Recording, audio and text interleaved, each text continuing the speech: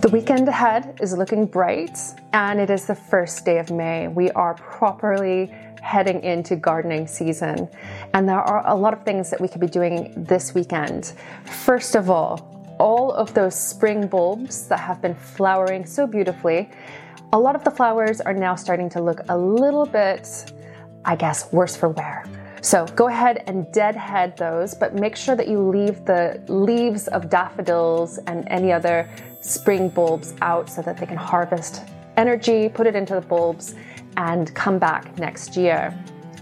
You can also sow some wildflowers. You can do that either in a tray under cover or direct into patches of bare earth. Now, wildflowers do really well in poor soil where grass basically doesn't compete with them. So you do not need to add extra compost to that growing area. You can just scatter the seeds on and keep it well watered. In the vegetable garden, loads to do. You can plant onion sets and you can direct sow lots of seeds, including spring onions, beets, radishes, spinach, lettuce, carrots, leafy herbs, salad greens like rocket, and you can also plant strawberry plants, second early potatoes, and Jerusalem artichokes.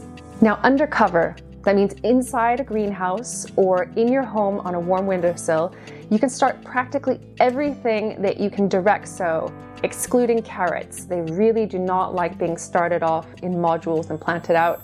Their roots get all wonky and forked and just practically unusable, so just always try to direct sow carrots. But everything else you can sow. You can also sow sweet corn, cucumbers, squash, and beans. You can even sow early purple sprouting broccoli this weekend. And those of us who have grown it this past year are coming to the ends of our harvest right now. You can also plant tomatoes in the greenhouse, but don't plant them outdoors just yet because it's still a little bit too cool. And you also need to keep on top of weeding. That's something that's going to come up pretty regularly from here on out. Weeding and watering, making sure that our plants are really taken care of. And also consider structures for some of your plants to grow on. So particularly the sweet peas and beans that we've been growing.